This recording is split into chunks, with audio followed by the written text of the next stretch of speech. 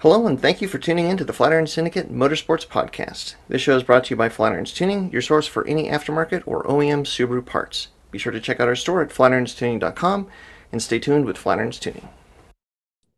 Well, welcome back, everybody, to the Flatiron's Motorsports Podcast. I think this is episode 103, believe it or not.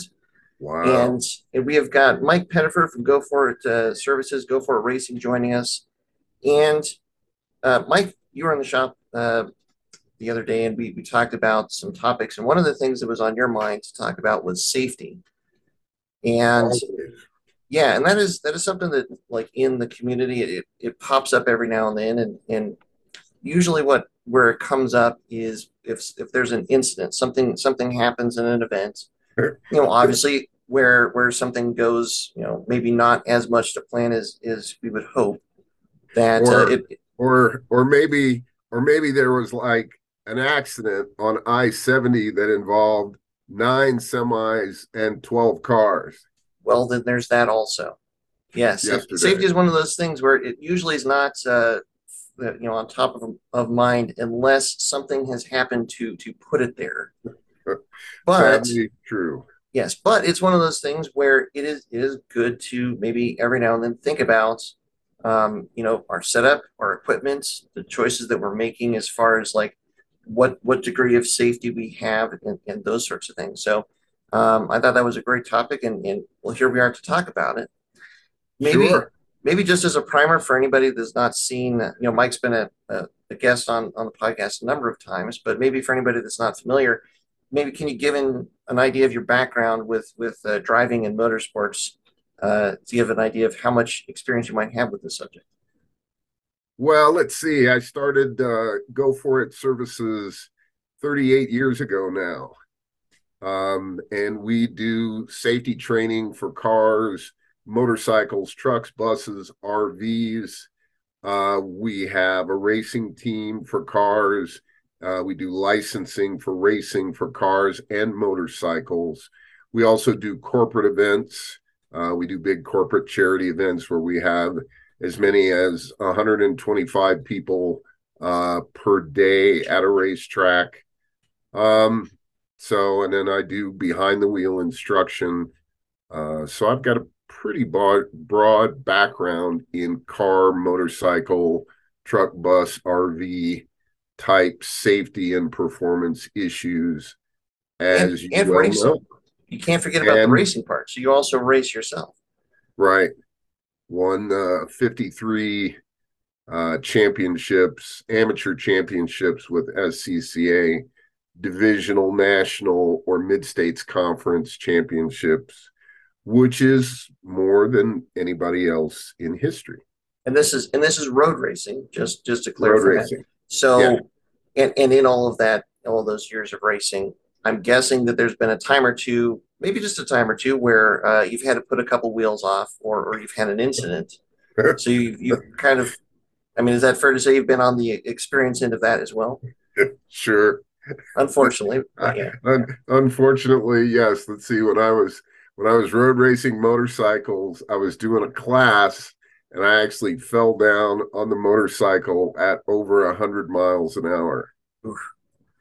That That's was that was not as much fun as everybody says it is. I'm not sure they say it's that much fun. But that's where the gear and in the preparation and some of the decisions made ahead of time really start to pay dividends. Absolutely. And one of the things that I like to tell people, because motorcyclists kind of get a bad gig at parties and social events, you always get, I'm usually the one that rides the motorcycle. And then that's when the horrendously bad stories come out. Right. Yeah, my brother Fred had a motorcycle and he's now missing one arm. And Yeah. there's never good stories. Right. So here's a good story. I road raced motorcycles for almost 40 years, never broke a bone. There you go. Wow. And I went pretty fast. Yeah. Yeah. Well, and I mean, this is maybe a good segue into what I've heard you talk about before is an awareness plan, which is maybe a good place to start when you're talking Sure, about safety and sure. you're on track. And so maybe let's just jump into that first. So Can you explain what that is? Yeah, when we're doing a class, and what you're referring to, I think when you did a class with me ages ago now, hint hint, Hmm. was the awareness plan, and this is the way that you can tell if you're about to lose control of your car. The top drivers in the world can go to any track, get in any car in any conditions, and go amazingly fast and not crash the car. So the $100 question is, how do they do that?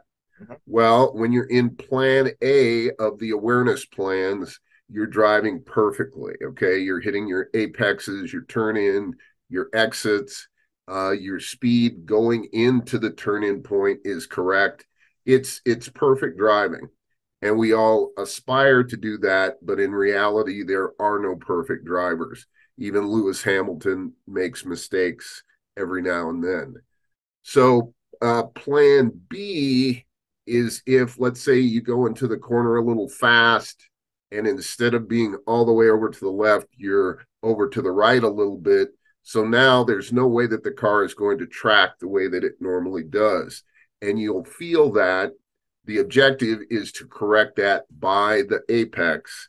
Then you can go back to power. You've lost a little bit of time, but not that much.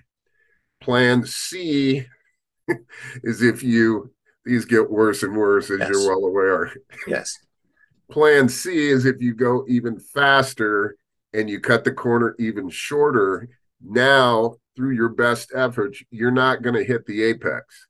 Your objective now is to stay on the track. Okay. Right. And now you've lost a huge amount of time. If you were in a race, 2 to 5 people would be passing you. One of them would wave to you, and you've made a pretty bad mistake. Plan D is if you go in even hotter and you don't realize it soon enough. Now you're going to go off the track. The objective is to keep the car upright. And what Hmm. I mean by upright is if you are sliding and you go off the track, the outside wheels can dig in and you can roll any car, even a Yep. Formula car, if you hit it just right. So the objective here is to go off as straight as you can, because if you're going straighter than you're going sideways, you're not going to roll the car. And Right. that's a good thing. Plan E is to don't hit anything solid if you have a choice. Right. By this time, you probably don't have a choice. But if you do have a choice, and this is the weird part, you want to go in nose first, because Right. that's where the car is going to protect you the most. It has the most amount of crumple zones. It's going to dissipate the most amount of energy. So even though the car will get hurt, you will probably not get hurt because the car has taken the bullet for you, if you will. Right. And then plan F, just use your imagination. Yeah. If none of those work, Yes. Well, you're and pretty and well screwed. and the biggest point there, I think, is a starting point is the kind of the realization, or basically the knowledge that as soon as you go, say, like two or especially four wheels off, like in terms of safety, your priorities should shift to, safety for yourself, like to the car, for the car to an extent, but really, like, try and keep the car upright, try and avoid any obstacles. Obviously you don't want to hit anything, and if you have the ability to avoid that, well, definitely use that. But I think maybe one of the ways that we can get ourselves into trouble just in that first incident of just going off is to not switch our mental gear into that, and instead try and keep our brains in the track. Like, I'm going to keep on the throttle. I'm going to try and keep as much speed as I can. I'm going to try and get back on the track so I don't whatever. It's like that can actually be, like, from the start, how you can actually get yourself into a worse situation than if you completely Well, switch gears and focus on the situation that you're in. and one of the things I say in my talk, as you'll remember, is we never drive below plan B. Right. Okay. So as soon as you start missing your apex, as soon as you go in and the car feels differently, fix it.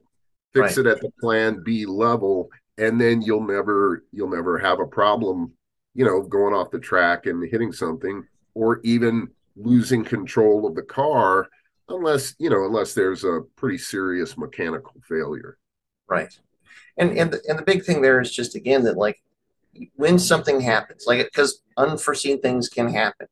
Something happens, somebody taps you, you have a mechanical issue that ends up putting you off the track. How you handle that situation to a certain extent can have a big impact on how significant or how detrimental the end result of that is. And so I think just right at the top, you can put all the safety gear on that you want, but if you don't, it's also worth realizing or remembering that how you handle that situation is just as important as all the gear that you have on or whatnot too. Well, yeah. I mean, the objective is to not ever lose control of the car Right. and to compensate for any other bad drivers, or, sometimes stuff just happens in a race. And many times stuff just happens on the street. The street is even more risky, although the speeds are lower. Right. Right. Well, because not everybody is necessarily playing by the same set of rules. Yes. Well, and Yeah. that's where, kind of like from a motorcycle standpoint, that's where awareness, paying attention to things, that is a big part of just normal driving safety. But it pertains on the track just as much as it would on the street. Yeah, and one of the advantages that motorcycles have is they can avoid accidents even better than cars if the rider is good and paying attention, because they take up less space.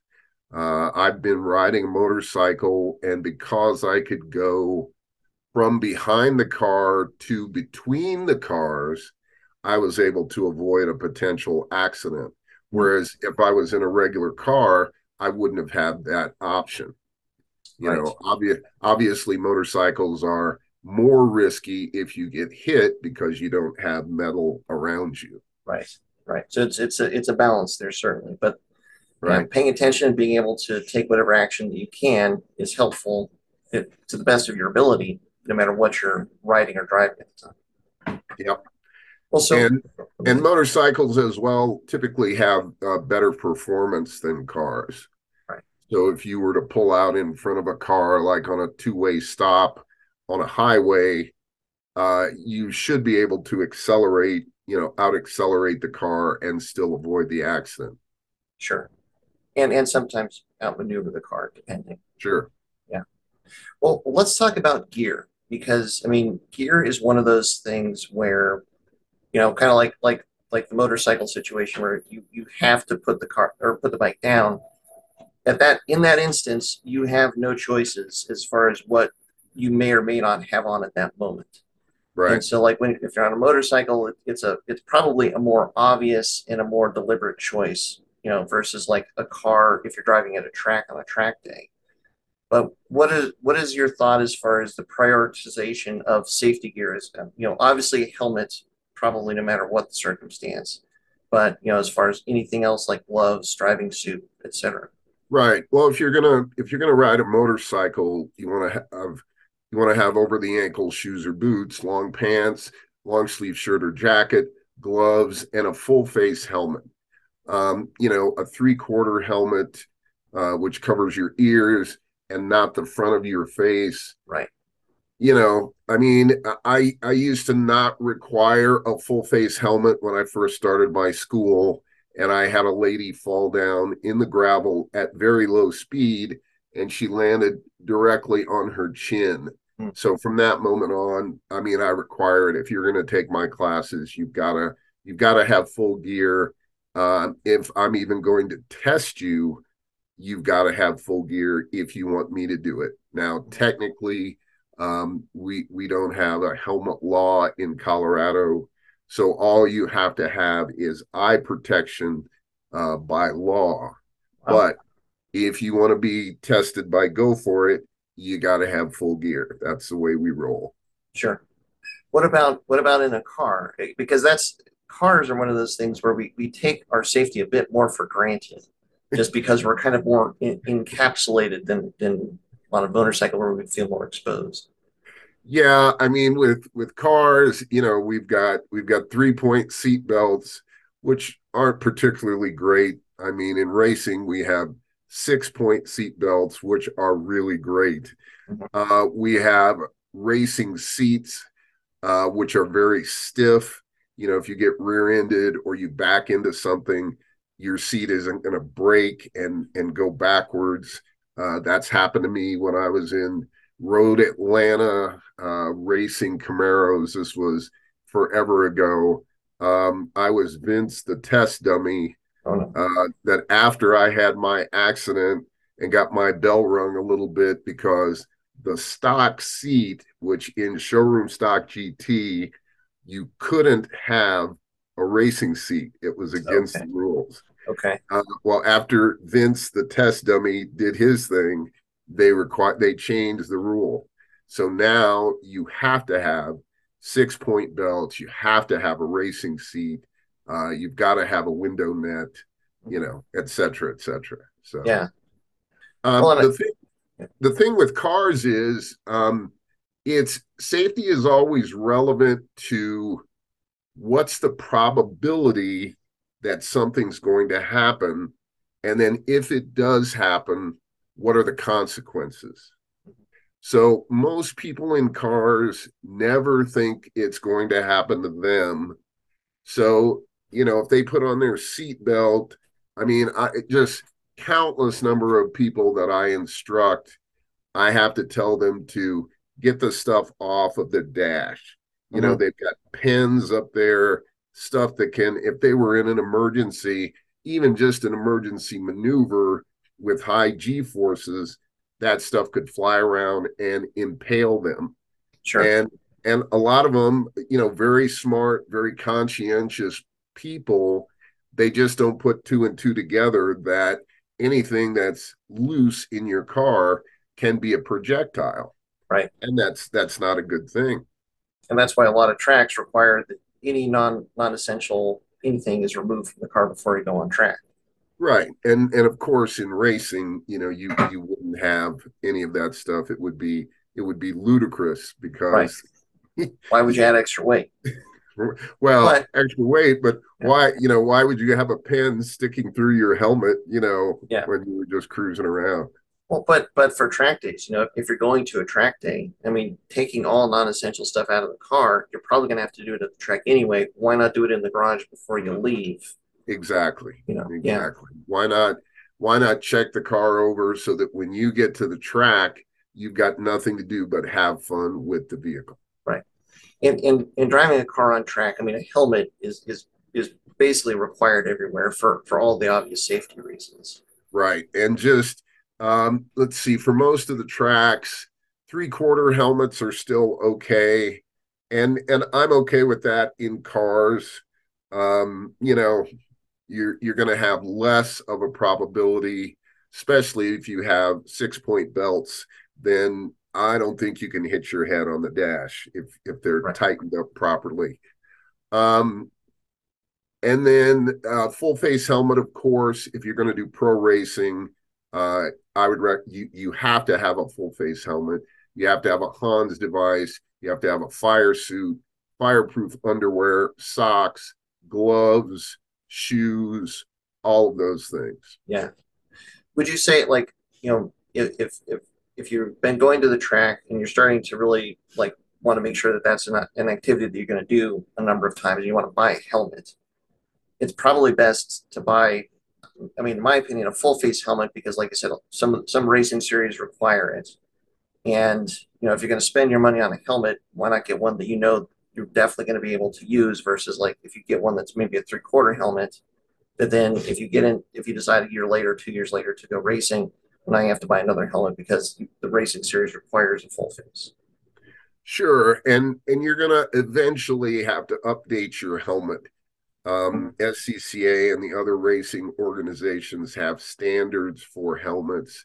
I think the standard now is 2015 Mhm. SA, um, which means you can have a fairly old helmet, but if you've got like a over a 10-year-old helmet, you probably want to get a new helmet. Yeah.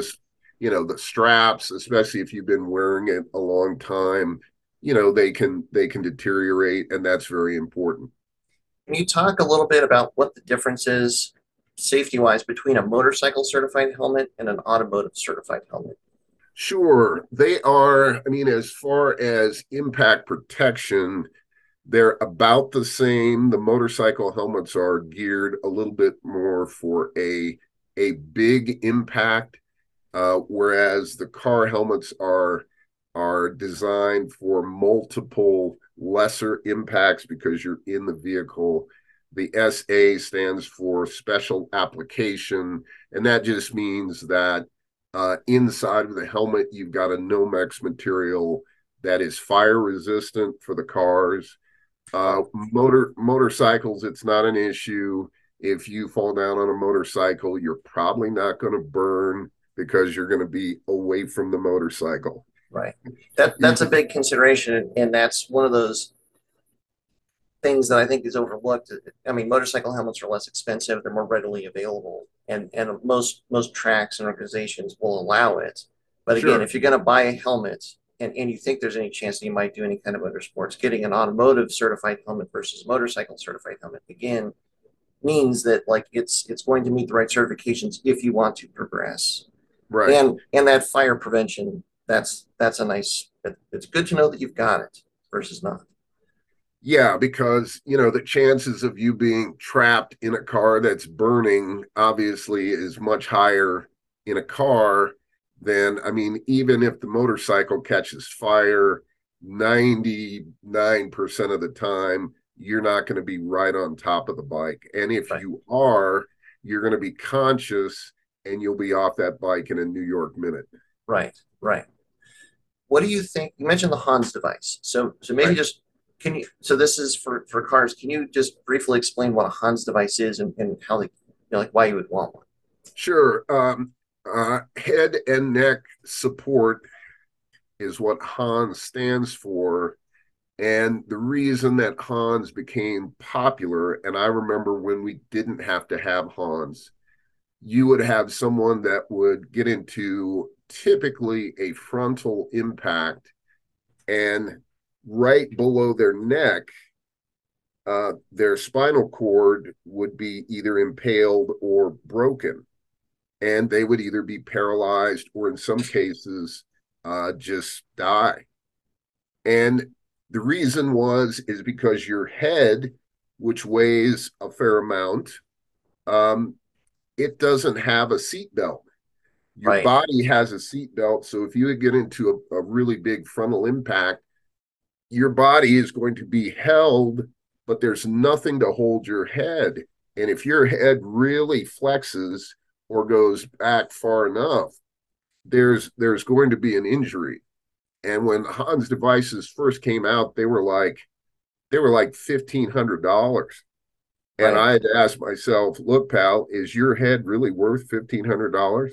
And of course, you see the videos, and yes, Then you go, yeah, yeah, it is. pay the man, yes. Right. But people didn't realize that if you can tether your head, which is exactly what the Hans device does, and there's other manufacturers other than Hans, but they Right. all do basically the same thing.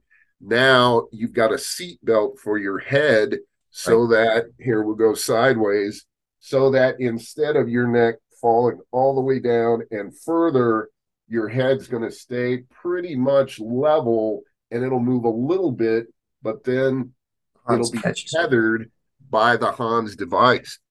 And that can literally save your life or keep you from being paralyzed. So Right. just pay the man. And there, you can get them. I've seen them as low as like $700, you Mhm. know.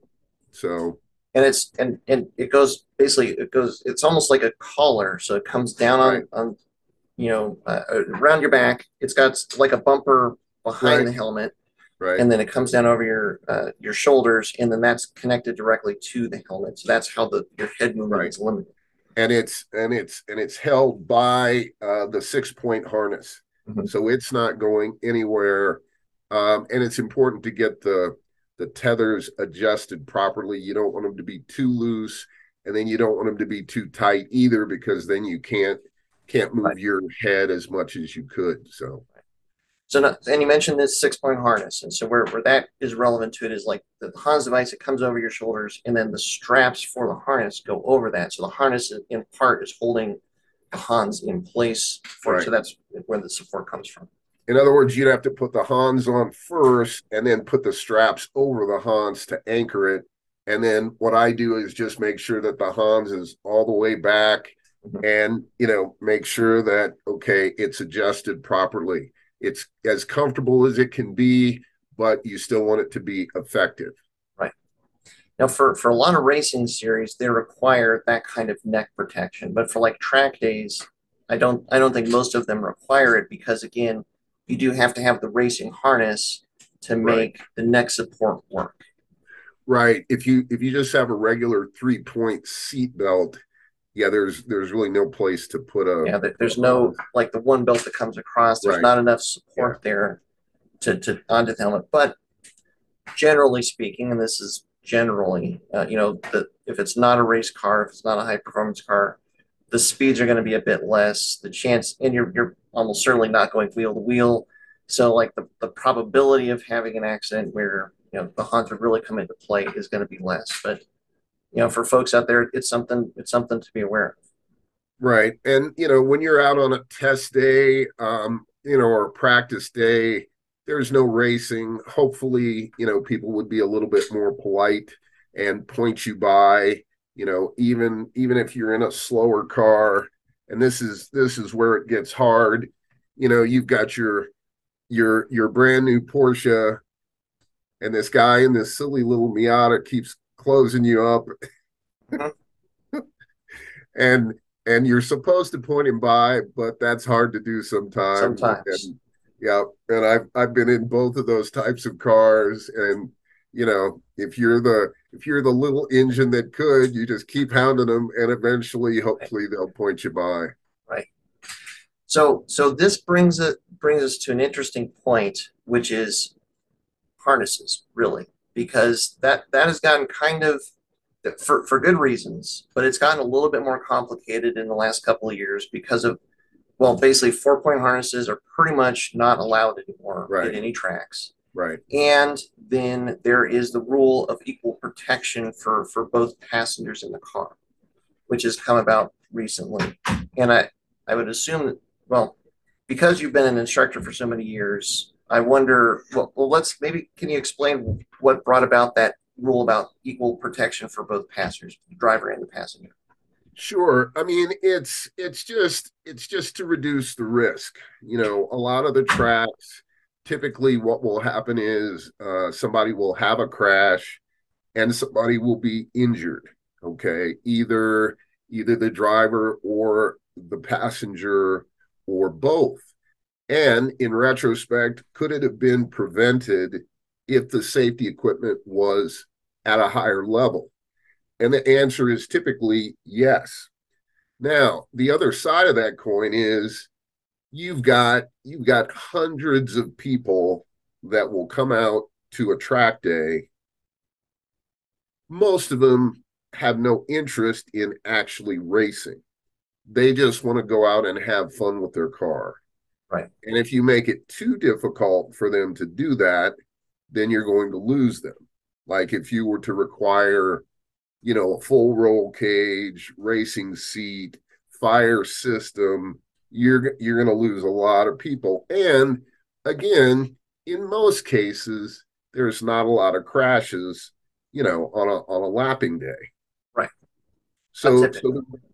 so the risk is of course there, but fairly small. I'm And kind of surprised that they outlawed 4-place belts just because of no submarine action, right. and I get that, but a 4-place belt is still better than a 3-place belt.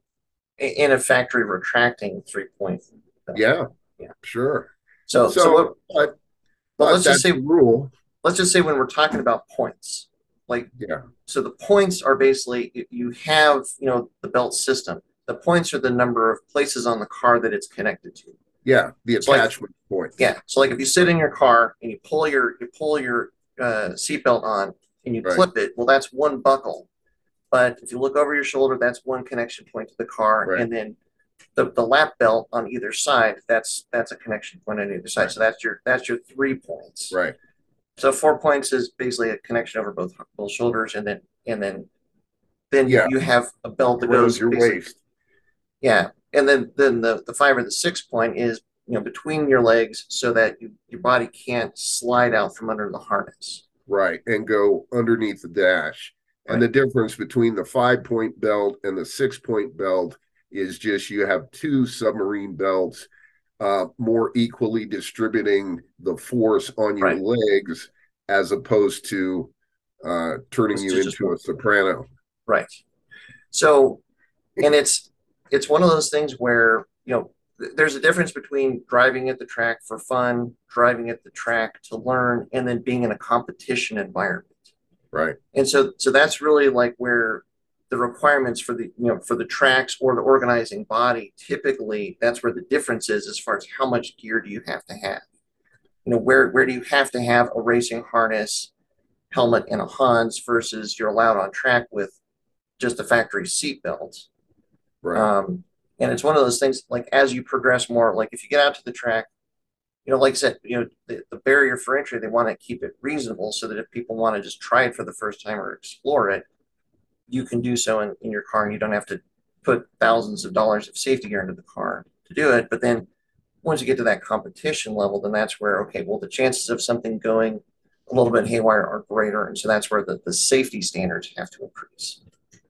Right. And any time you've gotten a road racing license and you're racing sanctioned racing wheel to wheel, again, not autocross, not time, excuse me, time attack. Those are types of competition, but they're not wheel to wheel racing. If you're going to go wheel to wheel racing, every organization that I'm aware of, you have to have a full roll cage, you have to have a racing seat, 6 point belts, window net, full protective gear, like we talked about, fire suit, et cetera, and either a fire extinguisher or a fire system, depending on the class and the car. Right. Some cars also have to have fuel cells. In the touring class that I race in, the stock gas tanks are acceptable. And the factory gas tanks, they typically have to pass some kind of puncture resistance. I mean, for a production car to have a gas tank, there's tests that they have to go through. Right. I mean, I feel very safe. I mean, it's possible to puncture either one. It's possible to have a fire in either one. I mean, we've all seen videos of really high level race cars with a fuel cell that got punctured just in the right way at a Right. high enough speed to cause ignition. So, It's a probability game. right, Again, it's like think of yourself in that situation where you're riding the motorcycle and then something happens and you're in the process of falling down. Well, if you can think of that scenario, the more stuff that you can put on, you give yourself a better chance of being less injured, greater right, survivability chance in that circumstance. And that's where those racing sanctioning bodies, they have all those standards in place for good reason. right. Now, Well, and I can tell you from personal experience, when I fell down at 100 miles an hour, you slide a long way, buddy. sure. And at the end, when I finally stopped, I got up, I checked myself out, nothing broken, brushed myself off, picked up my motorcycle, Right. which was kind of a paper wad. And you were And, very glad to have done it. yeah, And had all the gear so that you could like get up in that situation. absolutely. One of the things that's hard, I think, is to know where minimum requirements are okay and where even if you're not required to have a higher standard of safety gear, where maybe you want to bring or basically install a higher level of safety gear even if it's not required. Do you have any kind of thoughts in that regard? I do. It really depends on how serious you want to be. In other words, if you don't mind being really polite, like, if somebody comes up behind you, you put on your turn signal or point them by, and you do that, when you see them. So there's never a confrontation, then your risk is going to be pretty low. which People are which going, would that would be the circumstance basically at a normal track day. Like it's not a well, competition to that an would extent. be, yeah, that would be for some people. Right. True. Most people, I would say, are in the middle Okay. where they're not going to be that polite, but if an aggressive driver comes up on them, with authority, then they'll be in the middle ground. Hmm. You know, like, it's that guy again. Pettiford. Right.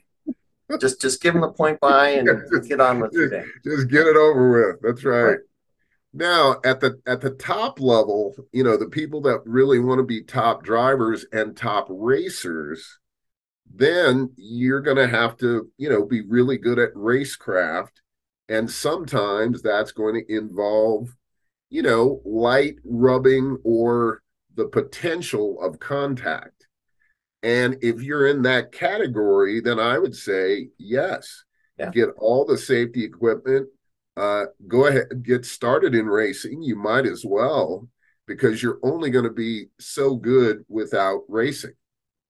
Well, and kind of what I'm getting from the first part of that is like focus. Like if you have a really hyper focus on going fast and you want to push, like again, you're maybe not going to be driving in your mirrors as much, and you really want to go fast and you really want to push and develop, and always like going faster is the top priority. That might be a good indicator that maybe more safety gear is better than less safety gear, because when you get in that moment, if you have kind of like that hyper focus, it's hard to shift, like we talked about at the beginning, maybe back off and into a preservation mode versus like carrying as much speed into the corner, and then something the chances of something going wrong if you're pushing really hard and always trying to take the car to the limits of either your skills or the car's ability, that the chances of having something go wrong or unexpected happen is greater. Sure. And the other thing is to remember, if you've got a really fast car, fast cars are harder to drive and they go faster. They go So, faster. Well, and speed I think is a factor. It is a factor worth considering as far as like, do I need the minimum or do I want to look at bringing in more? I mean, anything that happens at triple digit speeds. I mean, you mentioned, sliding, coming off a motorcycle 100 miles an hour, you're moving at that yeah, point, and so you're, like you said, you're sliding faster. You're going to be sliding for longer. The possibilities of something happening there is greater. With the you cars, it's not that different, you have moments to reflect. and that's a scary thing to think about. Yeah, I remember I was racing at Mid Ohio with a Camaro, and they've got a long back straightaway, and my brakes, the bias on my brakes failed, so all of the power went to my rear brakes, Hmm. and I went in pretty deep. So immediately, car goes sideways. Immediately, big white smoke, flat spotted four tires.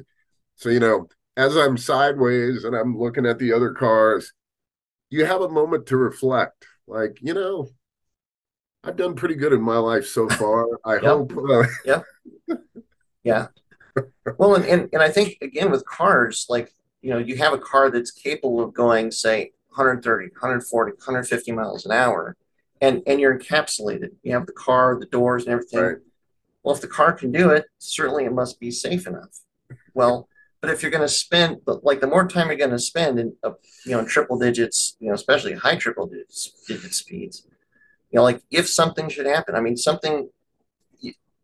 tires, like that's a single point of failure. If you have a tire that goes out, it doesn't, I mean, at that point, your ability to control the car is less. The probability of you having it off goes way up. And sometimes you just never know what's going to happen. So that's the more time you spend in those triple digit speeds, then that's maybe the point where you would consider or it would be worth considering bringing in more safety gear, especially if it's a car that you're going to be it's going to be more of a dedicated track car and so forth. Sure. No, that's a good thing. And most of the people that are, that have enough money to buy a really fast car will go the extra, for safety gear, whether Yeah, it's a full face helmet, whether it's putting additional belts in the car, a racing seat so that they can wear a Hans device. Yeah, I mean, especially if something bad has already happened to them. If they've sure. learned that lesson the hard way, then hopefully they won't have to learn it again the hard way. Right. Now, and the thing that you have to keep in mind making that decision to bring in the belts and stuff is that now because 4-point belts are not allowed, and I believe harness bars are pretty much not allowed either, which is a way to bring in a harness but not put in a cage. I Okay. believe that most tracks don't allow that. I hadn't heard that, but if that's what you've heard, okay. Well, and I guess if you're going to look at bringing in belts, find out about harness bars Sure. if your track or the organized body allows them. I think that the difficulty there is that the standards for a harness bar, like there's not really a standard for this bar. Right. Typically, they bolt in the over the shoulder belt Right. location and then just go across. Right. But there's not a standard for like bar thickness or strength. Right. If you remove the factory belts, which are certified, and then you put in a harness bar that is non-certified, you might be in a little bit more tenuous situation than before. But the thing of it is that now when you bring in those belts, you've got to do it for both sides because that equal protection rule, just to ensure if you have an accident, you're going to be as well protected as your passenger, be it an instructor or somebody else. So Well, that and makes sense. you can also consult people that make roll cages if you want to see, okay, this is what I've got as a harness bar. Is it sufficient for what I'm doing? They can tell you instantly because Yep. they do that stuff all the time. And it is possible some of the racing classes only require a 4-point cage. So like belts, the number of points in a cage is how many connection points it has in the car. So a 4-point Right.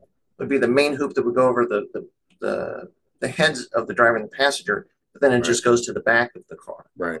So it's easier and less expensive to install. And then once you have that 4-point cage, then you can properly install whatever belts you need. Right.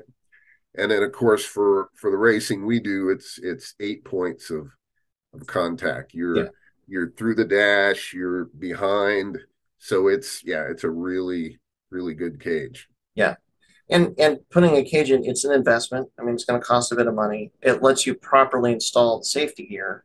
So it's one of those things that as you start thinking in that direction, um, those are the things to weigh it. And the big thing is to find out the tracks you're going to be going to, what their requirements are, Right. and the organizing bodies that you're driving at the track with, be it SCCA, NASA, etc. What are their requirements for safety? And Um, all that information is in the rule book of that particular organization. And after you read it, it may or may not make sense. Call somebody from that organization, give me a call, run it by them just to make sure before you spend the money and you didn't do it properly and now you have to redo it. Right. Or you spent the money, you go to your event and you find out that, well, if I was running just an open track day or with this organization, it would be fine. But I want to compete with this organization and it's not okay. I have to do Right. a couple extra things. Right. Yeah. What what is your thoughts or recommendation point for just something as simple as a driving suit, a fireproof driving suit, and possibly gloves or shoes for Um, I would suggest around here, wine country has really got the best selection of stuff in stock. Um, Grant down there has always been very helpful. In any of the people, I know just about everybody down there. If you want to try it on, especially helmets, especially fire suits, even shoes, yep, it's really important that in addition to the protection, that it be as comfortable as possible, and 100%. especially helmets. Everybody has a different style head, and you can try on three different brands of helmets and nothing will fit correctly. And Yep. then you try on the fourth and it feels like, oh, well, I've worn this helmet all my life. It feels like a glove. That So is, yeah, that is a great point. yeah, it's really important because if you get a helmet that's too tight If, and yeah, mid race you've got a pain and now that's a distraction, your risk goes up. yeah, So, I would spend, my students, I'll go down there with them to wine country and make sure, supervise it, and ask them the proper questions because you're going to have that gear for a long time. yep. You're not going to buy fire suits and helmets, even every year. That's a great point. And what just popped into my head is I had a guy that was in California that was looking for a recommendation for a seat. I can't remember how that came up, but what I told him is like you really need like to sit in a seat. You know, with racing seats, they have different height backs, different width, Oh, for yeah. hips and stuff. So like our Pikes Peak car in the picture over there. So our Right. driver Scott, he's got a seat that he loves and he fits in and it's great. And for Right. me, it's basically a flip of the coin whenever I get in that car if I'm going to get out because I kind of get stuck in there and it is miserable um, because like just like the seat width and height that I need is not the same as what Scott needs, and I kind of get stuck in there. And so like the comfort point is a huge one that I Right. think is easy to overlook. Is if you don't like your helmet, if it's uncomfortable, you're right. It's going to be a distraction, Right. and your desire to wear it is going to be less. And that same goes for a suit, Right. um, a seat that you're going to be spending a lot of time sitting in. You want to Right. make sure that it fits and it's comfortable because it could be a distraction and it could take away from a lot of the enjoyment of using the car. Well, and in the event in the instance of the seats, I mean, if you get a seat that's not right for you, you can actually have your leg go to sleep, Mm, or be painful during a race, and that's really not good. And no, they have multiple seats there as well. You've been down there. I mean, you can sit in 10 different seats. And even if they can't find a perfect one, they can say, okay, we can order this brand an inch wider, an inch narrower, and just customize it. And that's very yeah. important. Well, and the another thing, if you're going to get into an actual seat, is where the harnesses come through on the shoulders. Right. Because different people, like you can have three people that are all 6 feet tall, but the Sure. length of their core could be Yep. different, and which would Also, mean that the point where the belts come through the back would need to be different to fit properly because they can't be below your shoulders. It has to be kind of like right above. right. And so, like if you go to a professional shop where you can sit in the seat, make sure that it's comfortable, they're also going to be able to look at the fitment and make sure that it's correct too. And so that, Well, and you can custom design the padding. You can put more padding at the base of the seat. yep, We have people that rent our cars that will put a like a pillow or I kid them, it's a booster chair. It's really right. not, but you want to get them as comfortable as possible, and so the belts are laying correctly, so that in the event of an impact, they're gonna do the most good. Yep, exactly. And that fitment, the fitment being correct Right. is important for them to be able to do that job. Yeah, be And it a helmet or a same seat. Right. And same thing with the steering wheel. I've had cars that the steering wheel, I thought I was a bus driver. I mean, the steering wheel was huge, Hmm. and the car had power steering. So, Right. they also have steering wheels down there, and try them on. See, okay, if that's a little big, all right, there we go. That Hmm. works great. Yeah. It's important to have the right gear and it's important that it actually fits so it can do its job right. And that's Right. that's something that we it's the internet age. We all fall into this trap of like, oh, I just need a race suit. I'll just click this button and I'll have it. I need a helmet. I'll just click this button. It's going to be fine. Like this is Right. one of those things where like it really does. It is important to actually put it on, fit it, make sure that it fits properly. Yeah. Spend the extra time, spend a little extra money so that it feels great. Yep. It's like I said, you're going to have it for a long time. Yep. And I would say, like, even if you're a beginning enthusiast and you're just doing track days, you're just starting to spend a little bit more time at the track. I mean, getting a good driving suit that has a decent fire protection rating and maybe some fireproof gloves with an automotive certified helmet. I mean, those are all things that are just good to have. And again, you just probably nothing's going to happen, but you never know. Right? And to have it, it's easier to have it and not need it than the other way around, because because That's you're on your right. motorcycle starting to fall over. That's not the time to like start looking around for a good jacket or a good helmet or something. When I got my 2010 Grand Sport Corvette, I bought it brand new, sent it out to Phoenix Performance to get fixed up. Wasn't a scratch on it. I did the runoffs at a Road America, and that was the year that the guy up front missed a shift, and my car got hit at all four corners. My brand new, beautiful car. Now, the good news is I was totally unscathed. I didn't have Yeah, a scratch, and I got hit multiple times. yeah. My wallet was not unscathed, but It also got hit multiple times. yes, it did. Yeah, yeah. Well, and if you're a motorsport enthusiast, you're probably watching motorsports, and almost any motorsport that you're watching now, if there is an incident that occurs, more now than ever before previously, usually there's it's less significant. Usually the people are getting out of the cars and Oh yeah, are in good shape, and a lot of that, I mean, it's all trickle down, like from the highest level to the most entry level of motorsports, as organizing bodies figure out what is safer or how you can build a cage safer, or like having a fire suppression system on the car, what sure. increases the safe survivability of an incident, or increases the safety for the car. That's where this all comes from, and that's where all these standards have come from. So as you're watching motorsports and you're seeing like it's motorsports used to be a little bit more perilous. Like when you're like if you go back and watch any of the Formula One races from the 80s or the 90s, like Oh yeah. you start to watch like a 20, few of those races, and it's like 25% of the drivers. there's some scary stuff that used to happen, and it doesn't happen anymore. And maybe Right. that's just something to keep in mind, is like the reason for it is because the safety has gotten so much better. Right. And so, but you've got to remember as you're watching this and you're seeing like, wow, look at that car that flipped, six ways from Sunday, and then the guy just walked out and wasn't injured. Well, it's because the safety standards are better, but that's why you have to follow those safety standards to have that level of protection as well. Right. And it's, I can't imagine that's even before my time.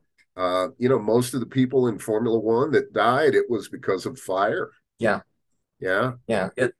I mean, I'm not saying go back and watch those things just for that, but it's, that's the one other thing that maybe we need to kind of remind ourselves of, is that, because you're not, most of these instances, the drivers are walking away. It's because they have a very high degree of safety, and that's from the gear and from the build of the car. Right. But that doesn't, unless you have that same equipment in your car, that doesn't necessarily mean that you're going to have the same degree of safety built into the cars. Cars Correct. obviously have gotten better too. I mean, the impact protection that just a ready off the showroom floor car offers now in 2023 compared to even 5 or 10 years ago is Right. greater, certainly. But Right. when you start talking about motorsports, the built-in protection is not. It's still not the same as if you had, the 6-point harness, the Hans device, a proper cage. Like there's still a difference there. Well, and the older cars, they'd hit a brick wall and the car wouldn't be that damaged, but the driver would probably die. Yeah, Whereas now you get into a car and the car is just totally destroyed.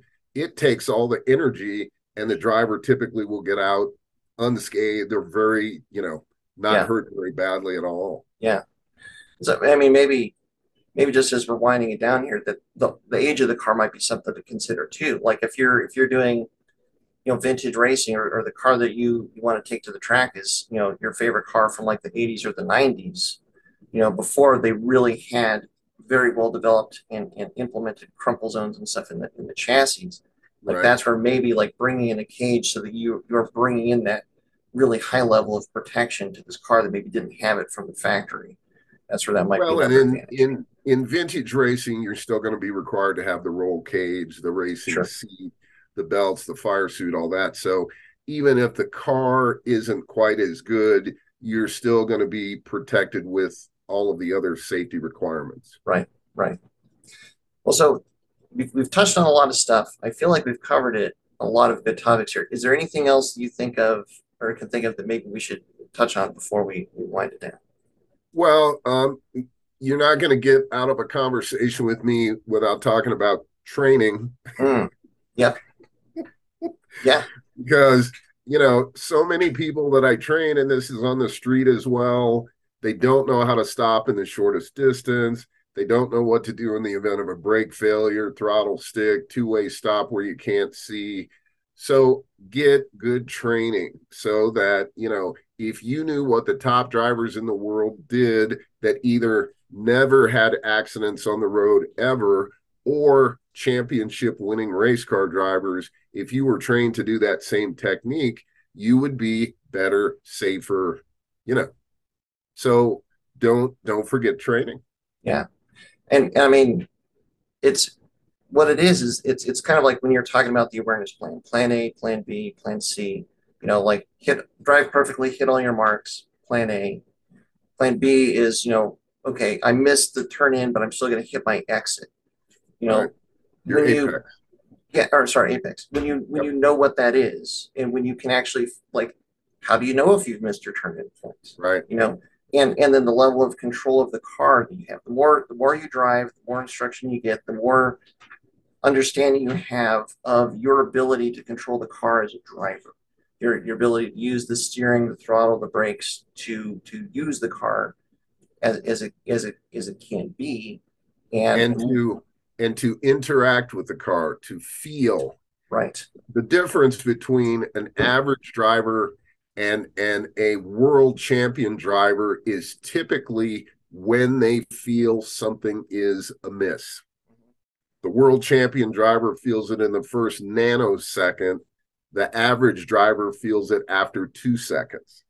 right, and and maybe would you agree also like when something is amiss, what ability or controls they have at their ability to still control the car or correct the car Correct. versus like somebody that doesn't have a lot of experience. You might think you're a passenger long before like there may be things you can do that you're not aware of. Right. And that's being familiar with the car and being trained to do it at the reflexive level. A lot of people think that intellectual knowledge transfer is top level training, and Right. it's not. It's the reflex, the subconscious uh, Sure. ability to react versus having to think things through. Right.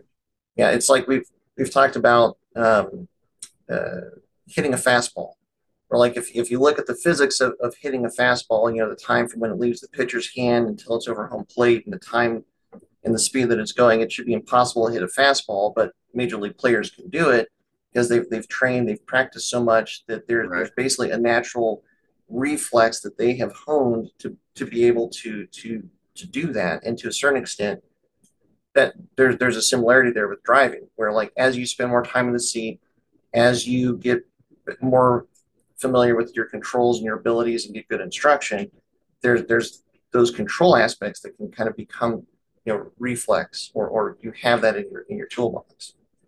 Well, and when we're doing our street training to recognize clues of potential hazards well in advance of what the average driver would even perceive is a potentially dangerous situation. Right. And that carries over to the track too, because if you're falling behind a car, you you need to be paying attention to what you're doing, but you kind of have to have an awareness of what that car is doing too.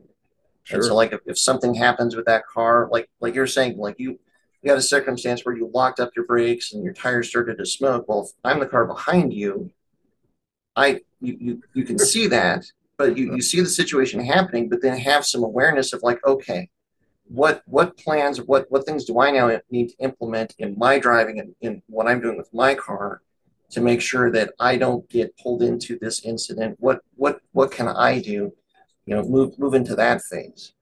Well, and to be trained to have backup strategies, multiple backup strategies. If this happens, I do this. If this happens, I do that. And to have that at the reflexive level, that is the difference between the top drivers and the drivers that something always seems to happen with them. Right, right. And even as you're just getting into, if you're exploring going at the track and driving at speed for the first time or handful of times, like those reflexes and that kind of level of awareness, that's something that you're going to have to develop. Right. Like that's not something that you could have been driving on the street for 40 years. And this is a different level of awareness. You hopefully you have some of it, but it is different than what you might have just from driving at the street. Well, and like I always say, practice makes permanence. Mm-hmm. Perfect practice makes perfect. Yeah, yeah. So it's that's one of the points. That's kind of why I wanted to start with the awareness plan. And it's the knowledge that there are some things that you can do proactively to increase your skill set, and with the choices that you make as far as the gear that you have, the gear that you've installed in the car, and the gear that you're always wearing in the car on track, but also your training and your proficiency level with driving that have an effect on your safety. Absolutely. Yeah. Well, that's a great point to end on. It, I think that's probably as good a place as we can come to. I think we've covered it all. If you've got any questions, you're all obviously welcome to leave them in the comments below, but you're also welcome to reach out to Mike at Go For It Services. Mike has got a wealth of experience that can probably answer any question that you might have as far as training or what safety gear you might need. So, Mike, thank you very much for your time. Thanks for suggesting this topic. Honestly, it's something where again, it's so easy to lose sight of the importance of safety, and so I think it was a really good conversation to have. Thank you very much. Always a pleasure to talk to you, John. Yes, sir. Well, thanks very much, everybody, for watching. Hopefully, this was helpful. And until next time, as always, stay tuned with Flatirons Tuning. Thanks, everyone, for tuning in to the Flatiron Syndicate Motorsports Podcast. Once again, we'd like to let you know that your support is what makes this show possible. Be sure to check out our online store at FlatironsTuning.com for any of your aftermarket or OEM Subaru parts needs. And as always, stay tuned with Flatirons Tuning.